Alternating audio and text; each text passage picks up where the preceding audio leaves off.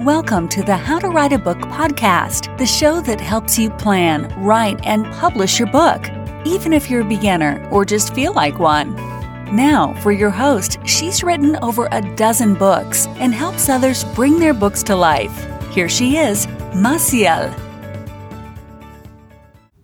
Hey, everybody. Welcome back to the How to Write a Book podcast. We are on episode 138 and also day 18 if you are participating in NaNoWriMo. Now, we are tackling tip number 1 for how-to/self-help. So with how-to and self-help, these are more directional. We're going to have instructions, essentially, bare bones. We want to guide the reader from point A to point Z.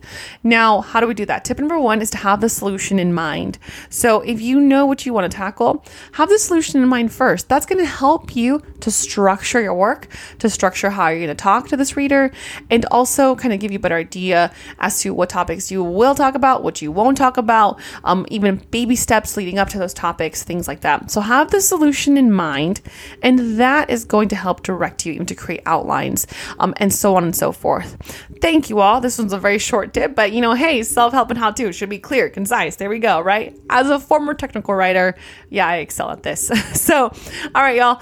Thank you so much for joining us in episode 138, day 18. Now, in case you're barely jumping on to NaNoWriMo, hey, go visit them. Go check them out. This is National Novel Writing Month, NaNoWriMo.org. I'm not sponsored by them. I just really like what they do. And so I do a daily episode during November of every year to celebrate them and their work. Y'all, thank you so much, and we'll see you on the other side.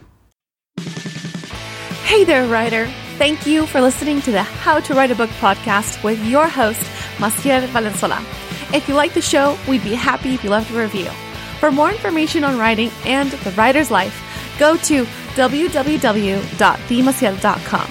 That's www.themassiel.com. We'll see you on the other side.